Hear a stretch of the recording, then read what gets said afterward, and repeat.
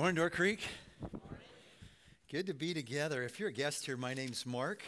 And before we get into the message today about baptism, I just want to say it's a really important month in the life of our church as we're coming to the end of All In 29/7, which is all about the mission and vision of this place that we believe just God has given us. It's connected to the Great Commission that we're going to look at in just a bit. And what we're about here is to join God in changing people into devoted followers of Christ who change the world with his love. That's what All In 29/7 has been about, of seeing this vision by the grace of God, of being a Christ-centered church for all people, where the power of the gospel is continually transforming lives, renewing our city, changing the world. And so the posters in the atrium give you snapshots of some of the things that have happened here in our own backyard, around the world, as we have been chasing this vision through All In 29/7. I'm excited to hear some of the stories about how God has used this place in your life, in your family's life, your marriage life, your friends' lives to make a big impact. And I'm excited to come up to the end of it with a big give the last weekend of this month, the 28th, the first day of March. So 2 weekends from now.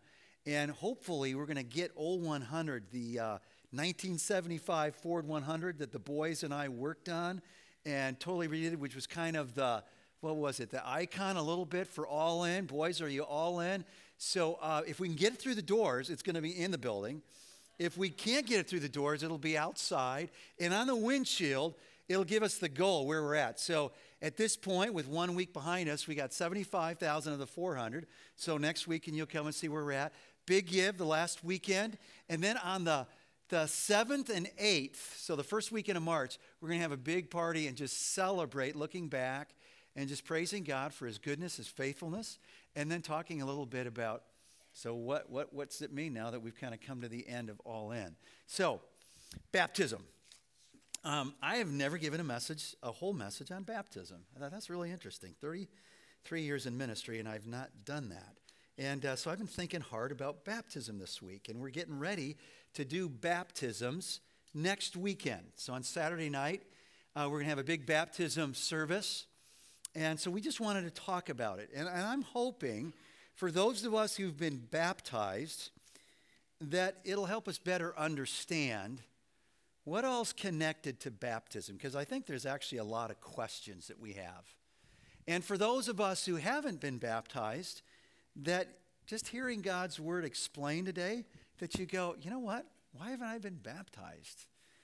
So to that end, I hope this is a really encouraging, helpful message here. And for those of you who aren't yet Christ followers, a better, clear understanding of the gospel. So in Matthew 28, Jesus gives what's called the Great Commission. It's kind of like the church's marching orders. And here's what he says. This is right before he ascended into heaven. Therefore, go and make disciples of all nations, baptizing them in the name of the Father and of the Son and of the Holy Spirit, and teaching them to obey everything I've commanded you, and surely I am with you always to the very end of the age. Those are marching orders. Make disciples. What's a disciple? A follower of Christ. So reach people who don't know Christ, grow people who do, from all the nations. So there's not anybody who's breathing today that Jesus doesn't want to be his followers. And if they become a follower of Jesus, like item number 1 is baptize them in the name of the Father, the Son, Holy Spirit, and then teach them how to trust God and show that trust as they take him at his word, follow his commands, and know this, Jesus says, and as long as you're pursuing this, I'm going to be with you to the very end of this age. So we want to talk about baptism. I want to just say, there's a lot of questions, like, what is baptism? Why do we get baptized? What's the difference between adult baptism and infant baptism? Why do some churches get their babies wet and other people don't? Why do some people say, unless you get wet, your babies or you're going to hell? Is that true? How old do I have to be? How do I know if I'm ready? Can I be rebaptized? Should I be rebaptized? What's going to change? What should I expect? And why in the world did Jesus say, when you baptize people, say that you're baptizing them in the name of our triune God, Father, Son, and Holy Spirit? So let's talk about baptism.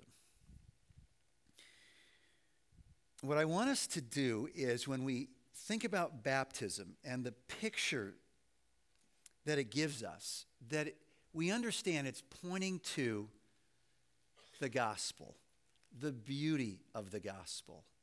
And that we understand one of the reasons we are to baptize in the name of the Father, Son, and the Holy Spirit is not just because that's who God is, but it's the Father, Son, and Holy Spirit that makes the gospel possible. So that's kind of how we're going to go after this understanding of the gospel. I want us to go back to the Father who desires a relationship with us and makes promises that are rooted in grace. They're free gifts. They're not conditioned anymore on us measuring up and doing the work. So the good news of the gospel points back to the Father and his grace, to the Son and his sacrifice for us, and then to the Holy Spirit, who has this amazing power to raise dead things back to life. Jesus and us, all right? So we're going to go back to the Old Testament and look back at Ezekiel 36. So if you want to turn to Ezekiel 36, it's a little tricky to get to. So it's going to be before Luke, where we've been hanging out. It's going to be after Psalms. It's about 2/3 of the way back. If you need to check table of contents, it's always a good thing to do. Ezekiel 36. So as you're turning to Ezekiel 36, I want to just say, baptism is something that's been practiced in a lot of places, even outside of Christianity. In fact, it was practiced in Judaism in Jesus' day. If a Gentile wanted to convert to Judaism, they would be baptized. It would be common in places like Egypt and with the Hittites and some of these other ancient people groups where baptism was like this initiation rite. Baptism and the water with baptism is associated with a lot of these rituals for cleansing and purification that was done through water. That was common for the priest to do, for a follower of God to do. If they touched a dead body, they had to be purified. So it's back there in the Old Testament. It was going on in Jesus' day. But in the Old Testament, there's this awesome promise in Ezekiel 36 that points ahead to baptism, the gospel, and what baptism points to.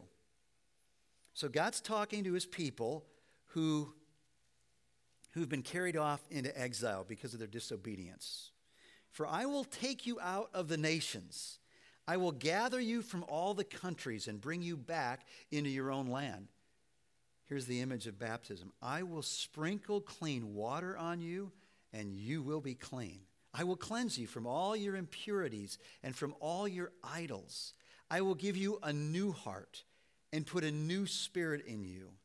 I'll remove from you your heart of stone and give you a heart of flesh. And I'll put my spirit in you and move you to follow my decrees and be careful to keep my laws. Then you will live in the land I gave your ancestors. You will be my people, and I will be your God. So, we're seeing baptisms next weekend. We saw it up on the screen in the video. And when we see a baptism, we've got to go back to the gospel that is rooted in God's grace. So here's what's amazing.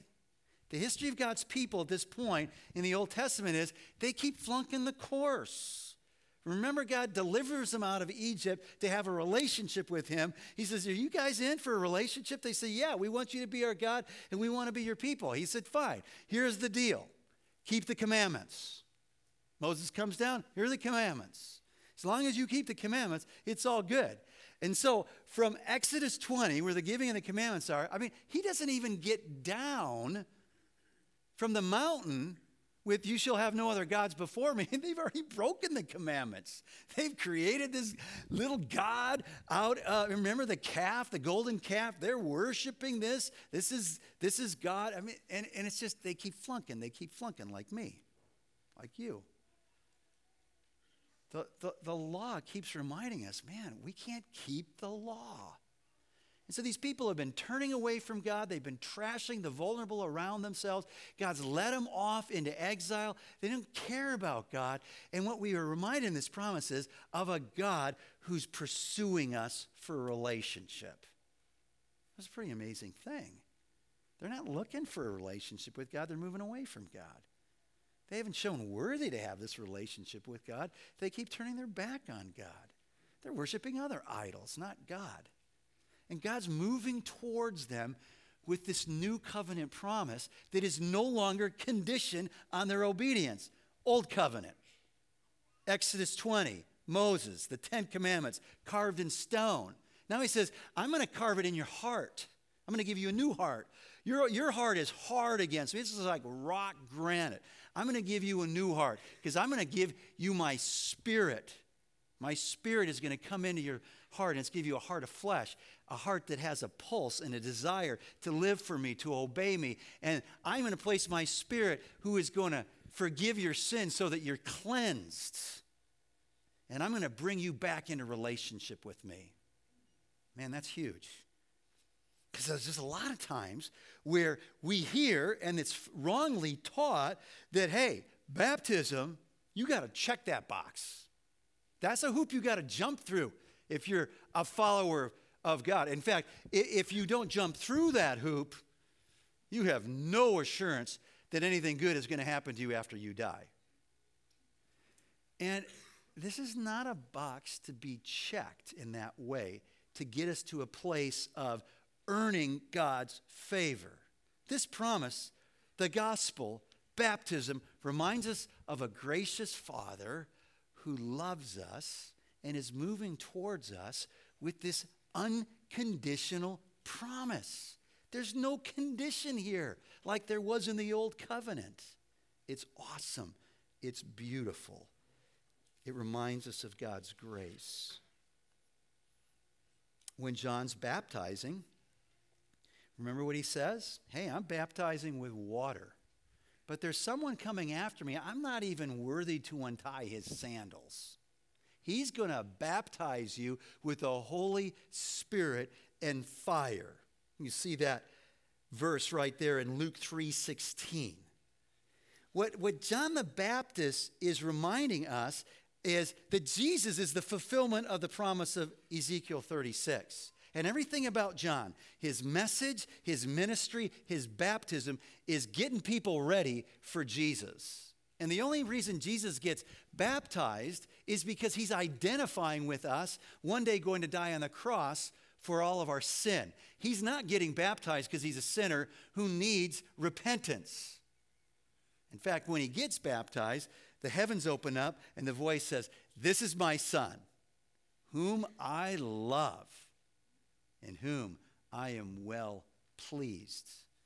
Paul puts it this way, 2 Corinthians 5:21. He who knew no sin became sin on our behalf, that we might become the righteousness of God through him. And so, baptism takes us to the Father, who's a gracious Father, who wants a relationship with us and has promised this beforehand. This isn't like, okay, so we get to the New Testament, now there's this new thing, it's called baptism. No, this baptism is tied to God's promised plan from the very beginning of a relationship with him, God's people in God's place under his loving rule. So Jesus fulfills the promise. Jesus fulfills all of God's promise. And so that gets us to the Son. Baptize them in the name of the Father and in the Son. Every time we see a baptism, we're seeing a picture of Jesus' death, burial, and resurrection, right? That's what Paul's talking about in Romans chapter 6. So once you go to Romans chapter 6, verses 3 and 4, you see it up on the screen, or don't you know that all of us who were baptized into Christ Jesus were baptized into his death? We were therefore buried with him through baptism into death, in order that just as Christ was raised from the dead through the glory of the Father, we too may live a new life. So there's a double picture going on here. It's like a shadow. It's like the image of Christ and the shadow of a Christ follower. Christ lives a perfect life. He dies for us on the cross. He's buried in the tomb. He's raised up in new life. And in baptism, we are identifying with that. We're saying, that's what I'm trusting in. That's the object in the center of my faith, the person and work of Jesus Christ. Not my work, his work. And as I'm identifying with him, placing my faith in him, I'm saying too that I'm dying to myself because I want to live a new life for him. All right, so in the name of the Son, his loving sacrifice. So when God said and promised relationship, it came at great cost. Not to us, but to him. Now, you think about how paradoxical this is. So, do you remember in the neighborhood when somebody made a fort or got a club and you needed to know the secret, you had to get into the club. You had to know the secret password or the secret handshake. You didn't walk up to the club and say, so what are you guys going to do about it to let me in the club? I was like, no, that's not how it works. You don't go and say, so what are you guys going to do to give me this job? No, you show your resume, right? When you pledge for a fraternity or sorority, you got to go through something, some initiation. Chris Kyle, American Sniper, in his book, he's talking about what it takes to be a SEAL and the initiation and all the craziness that goes on. I was talking to my friend who grew up on the west side of Chicago, and he joined a gang. He's telling me what it's like to join a gang. He said, that's a big deal. Like, you don't join a gang and then the next week decide, I don't think so. No, this is like life or death. You better count the cost. You better know what you're getting into. And they're going to want to know, are you tough enough? So they're going to beat the tar out of you. Are you tough enough to be in the gang? Are you tough enough to beat somebody else up? Are you tough enough to add value to this game by stealing something or selling something illegal? They want to know. And then they're going to ask you, he said, will you keep this gang, this new family, as a priority over even your other family? So these are all the things we need to do to prove our worth. That's how it goes when we're trying to join in to something we want to be a part of. But not the gospel. The gospel is all about God saying, you guys can't do anything to get into the club, to get into the family. And so at great price, I'm going to send my son who's going to give up his life for yours. That's what baptism reminds us of. It takes us right back to the sufferings of Christ on the cross, his burial, his resurrection. Now, I think when we celebrate communion, which is all about remembering the centerpiece of our faith, Christ's death for us, it's really easy. The bread, his body, the cup, his blood. It's baptism. It's easy to go, so what exactly is this? Is this like a washing forgiveness thing? It's taking us back to the same thing as communion. Christ's body suffered on the cross, buried in the tomb, raised to new life. My identity in that. So here's what Jesus says. He says, Luke 14:27, whoever does not carry their cross and follow me cannot be my disciple. So when we see baptism, we don't just think about Jesus' death and resurrection. We think about, hey, I said I'm going to follow you. And last we checked, Jesus didn't say, hey, if you want to be my disciple, go get your money bag, go get your credit cards, go get some knives, because I'm sending you out into some hard places. There's wolves around. You got to fend and defend yourself. He said, go take your cross, die to yourself, to the things that rule you, to wanting to rule, and follow me. Now, I find that I'm constantly looking for the crown. Like, when is the last morning you woke up and said, oh, I can't wait to suffer for Christ, to deny my life and my interest for God and for others? The natural thing is, Man, it's hard. I hope some people are kind to me today and just loving on me and understanding that I'm worthy of this and deserve. I'm looking for the crown. He says, my followers take up the cross. And baptism reminds us, the follower of Christ is saying, I'm trusting that what you did on the cross is enough. And you were raised to show that you really are who you said you are, the Son of God, and you did what you said you came to do, die on the cross in my place for my sin that is separated from me from God. And then as your follower, I'm remembering in baptism, and I said, I was now going to live like Jesus, who gave up his life for me. I'm going to give my life up for God and for others. That is powerful. That is transformative for us and then through us to others. So baptism reminds us that the Father gave up the Son gave up his life out of his grace to have a relationship with us. Baptism takes us to the beauty of the gospel. And then the beauty of the gospel is that the Spirit's power, in the name of the Father, the Son, and the Holy Spirit, in the Spirit's power, dead things are brought to life. So Romans 8, verse 11 says that it's the Spirit who raised Christ up from the dead. The Spirit of God who raised Jesus from the dead lives in you. And just as God raised Christ, Jesus, from the dead, he will give life to your mortal bodies by this same Spirit living within you. So what is that saying? It's saying when Jesus was 3 days in the tomb, parts of Friday, all day Saturday, parts of Sunday, what got him out of the tomb was not the earthquake. The earthquake was to get the disciples into the tomb to see that the Spirit got him out, resurrected him to new life. That was the power of God that raised Christ from dead to life. And that Spirit in Christ is the Spirit that we have through faith in Christ. So here's what Ephesians 1 says. Having heard the word of truth, verse 13, the gospel of our salvation, having believed it, we were marked in him with a seal, the promised Holy Spirit, who is a deposit guaranteeing our inheritance.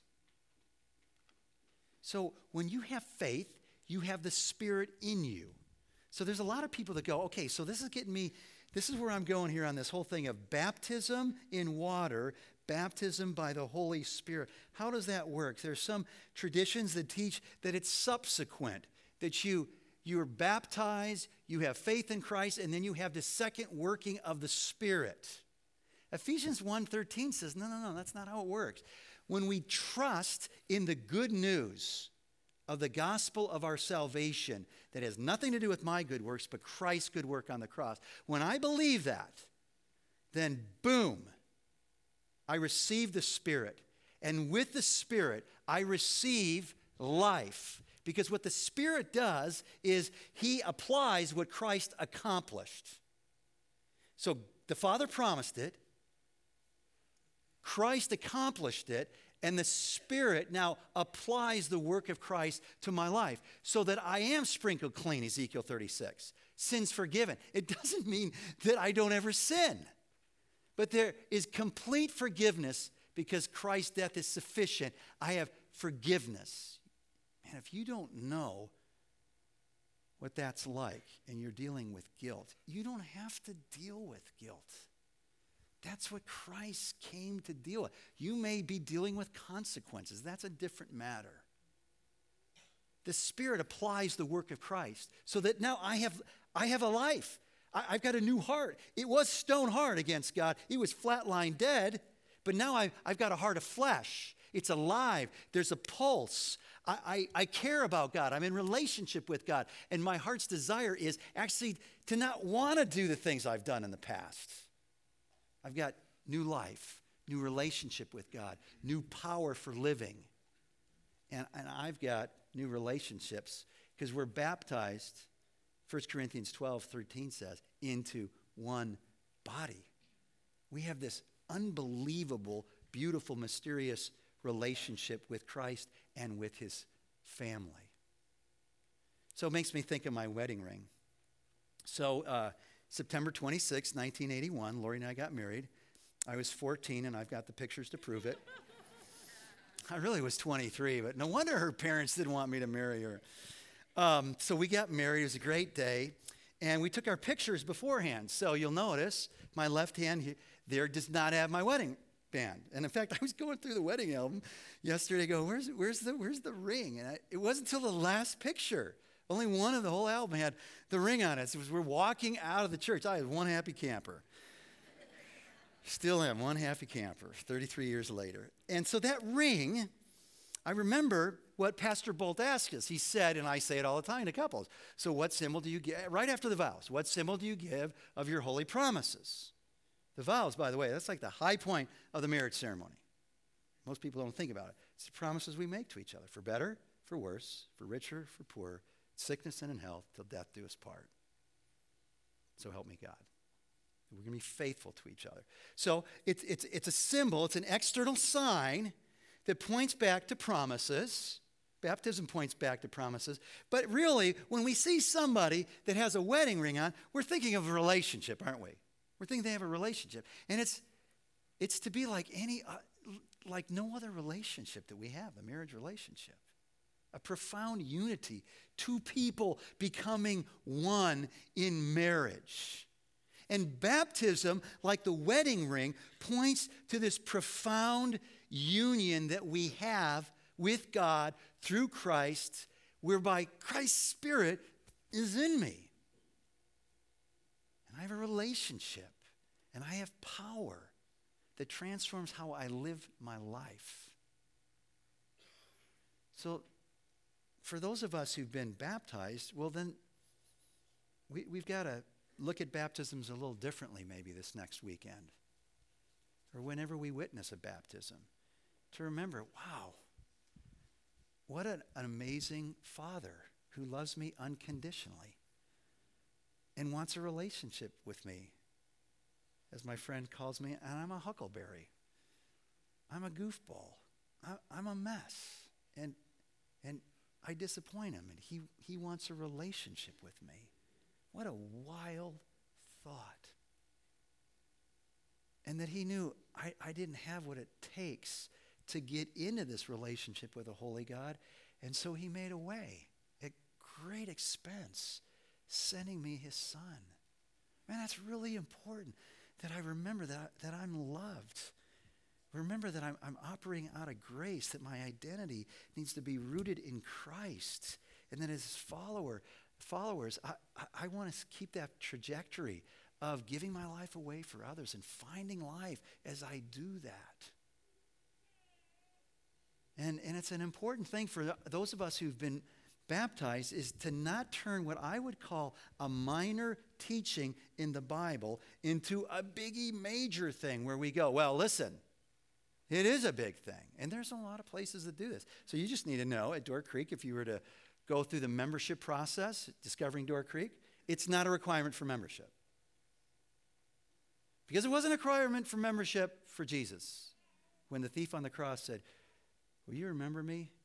It's just like Jesus did go, hey, John, we need some water up here. How about a sponge and something? I got to get this guy wet.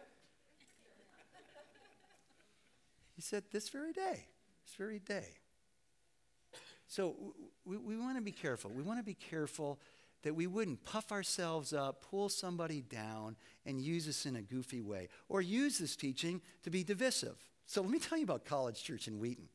College Church in Wheaton decided that baptism, specifically the baptism of children, has become such a divisive thing that we're going to learn to live together in what seems really contradictory. Because I don't know if you know this in church history, but people killed people over baptism, and especially baptizing babies. Now you need to know that the scripture is super clear. Baptism doesn't save. We're saved by faith. Ephesians 2:8-9, it is by grace we've been saved through faith. And this, our faith, our salvation, is not of ourselves. It's a gift of God that no one should boast. But there are a group of people who believe the promises of God are for their kids, And they see baptism as a sign like circumcision in the Old Testament. And so they don't get their kids wet so they'll be saved, but because they're believing the promises and trusting as these kids grow up in like this greenhouse of God's love and grace in this family and in the church, they one day will confess Christ as Lord. It's not a saving act, but it's a sign of the covenant. Some of you are going, what did you just say? I've never heard that. What?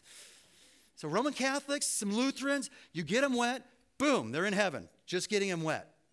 Then there are Reformed people, they'll say, no, that's not what it is. It's a sign of the covenant like circumcision that's pointing ahead to the grace of God at work in their life.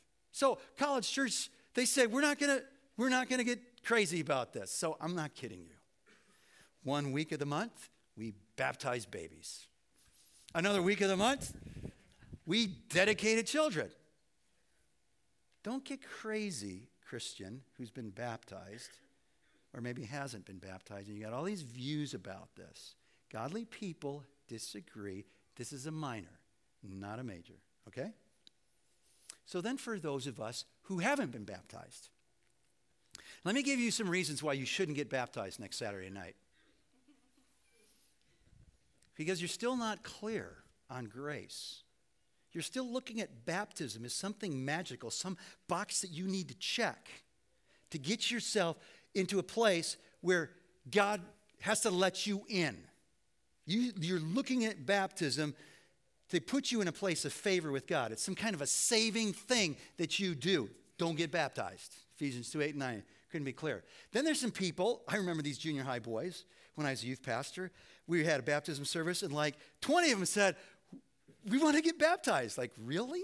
It was like, what just happened here? Well, he was getting baptized, and then his friend would say, well, if I'm getting baptized, well, then he said, it was like, okay, wait, we're not doing this to please other people.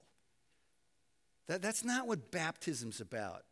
It's about, did you hear Deb's expression? I mean, it was a big crowd. I didn't know what to expect, but man, it was really personal. Me and Jesus, right? You know what she said about her faith in Christ, her desire to live for Christ. So we don't get baptized to please someone else, your spouse, your parent, your child. That's not why we get baptized. We don't use baptism as some kind of front, cover, mask to, leave the impression that we're someone that we're not. We don't do that. But here's why we should. Like, getting baptized it's normative. The idea of a follower of Christ in the New Testament that's not baptized just doesn't exist. So Peter's preaching to the crowd. They say, what do we have to do? He says, well, turn away from living your life like that and turn to God and get baptized. There's this guy, he's this Ethiopian guy. He's like the secretary of the treasurer, and he's reading the Old Testament scriptures. He's got the scroll of Isaiah open. He's reading about Jesus, this coming one, but it doesn't say Jesus. It just says this guy who's going to suffer, and he's going to be punished in exchange for us getting peace as he dies and suffers for our iniquity or our transgressions, our sins. And he's going, who is this guy? And God sends this guy, Philip, to go talk to him. And they have a little Bible study in the chariot. And Philip says, Isaiah was pointing ahead to Jesus, and he tells him about Jesus. And then they have a little road trip together, and he sees a pond. That is, the Ethiopian sees a pond of water. He says, whoa, hold the horses here. He said, what prevents me from getting baptized right now? Because I'm a follower. And here's what Philip didn't say. Well, dude, it's just been a couple hours. We got to see if this is the real thing. So talk to me in 7 years, and we'll see if it's really stuck. He didn't say, hey, wait a minute. There's like 14 other scrolls you got to work through, and there's Bible studies, and he didn't say that. He said, you're right, let's go get baptized. It's normative. If you're a follower of Christ, you get baptized. What did Jesus say? Make disciples, and the first participle that modifies the one verb to go make disciples is get them wet, baptize them. In fact, the word baptize means to dip. Don't get goofy too on, does it have to be all the way out? Could it be a sprinkle? There's latitude there. In fact, there's going to be people that want to get baptized, and you go, I can't get into your hot tub. I get it. It's like it's really tricky. So we'll get you wet. RD said he'll climb a ladder, get a big bucket, and no, we won't do that. So it's what Jesus taught. By the way, he got baptized, not because he was a sinner, because he was going to die for our sin. He commands it. It's normative in the New Testament. So how do you know you're ready? Well, here are the 3 questions that we ask anybody who's getting baptized. Do you believe that Jesus Christ is the Son of God who died on the cross for your sins and rose again from the dead? Do you really believe that? That Jesus is the Son of God, lived a perfect life, died on the cross for you, and rose from the dead. Second, are you trusting, or do you trust? And I like, are you trusting? I should have rewritten that. Because it's not like, sometimes we think, well, faith, well, that's how I got in, right? That was like the key card. That was like the key I had to turn. I trusted in Christ. Now I don't have to do that anymore. No, am I trusting in Christ alone? It's not Jesus plus, I got to go to church, I got to do this, I got to do this. No, that Christ alone, he's enough for the forgiveness of your sins and the hope of eternal life. And then finally, by God's grace, do you intend to be his devoted follower who changes the world with his love? If you can answer those questions affirmatively, you're ready. You may not understand everything about the faith. I don't understand everything about the faith. It's not about maturity. It's about faith. Do you believe? Are you trusting? Is this your desire? Get baptized. So, what are you waiting for?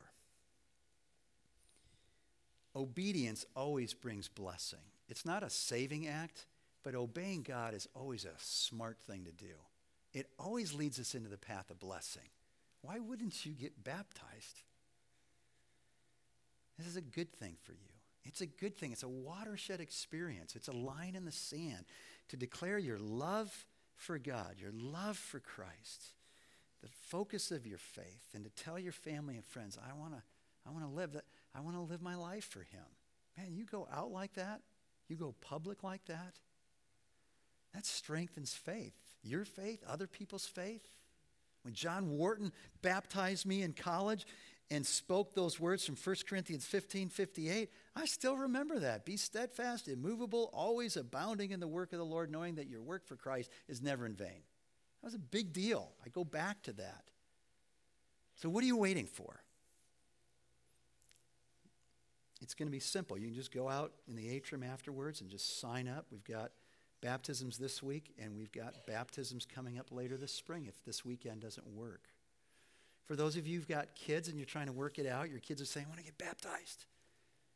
Well, what I'm trying to do as a parent is, do they understand, number one, that they need a Savior? That's one of the big jobs of parenting, is help our kids grow up to know that they need Jesus. That they need Jesus. That the things that they're struggling with are because they need Jesus. And do they understand who Jesus is? Can they articulate that in a way that you go, I think they really understand. Jesus died for them, and they're trusting in him, and they really want to live for him. And I don't think you can put an age and say, well, God can't ever really grab a kid's heart until they're age what? So we caution parents, but work that out with your kids, and kids work it out with mom and dad.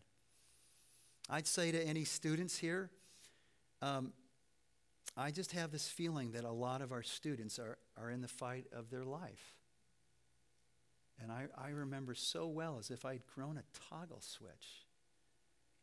Or depending where I was, at school or at home, I just flipped the switch. And some of us are going, well, man, that's just not an adolescent thing. I feel like I do that today. I'm a different person in different places. And then there's this battle raging within. And God came to give us peace and life. And it's in complete surrender. And so if God's tugging on your heart, student, I just say get baptized. And let that be a watershed moment in your life to move forward wholeheartedly with and for Christ. So as we bow our heads, and I'd like everybody to do that, I want to just pray for those right now. You're just hearing God's word taught. You're going, you know what? I need to get baptized. And there's a whole bunch of people who've already done this. And I just encourage you, as the others have their eyes closed, just raise your hand. Say, I need to get baptized. I want to get baptized. I want to pray for you.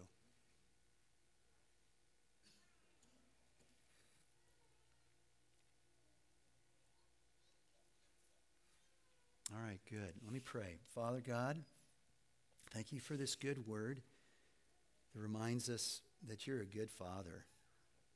There's no gaps with you. You know us perfectly, and you love us perfectly. You want a relationship with us. It blows us away, the God of this universe. Lord, thank you for your Son and his loving sacrifice for us. It was real. He really did it for us. Thank you, Jesus.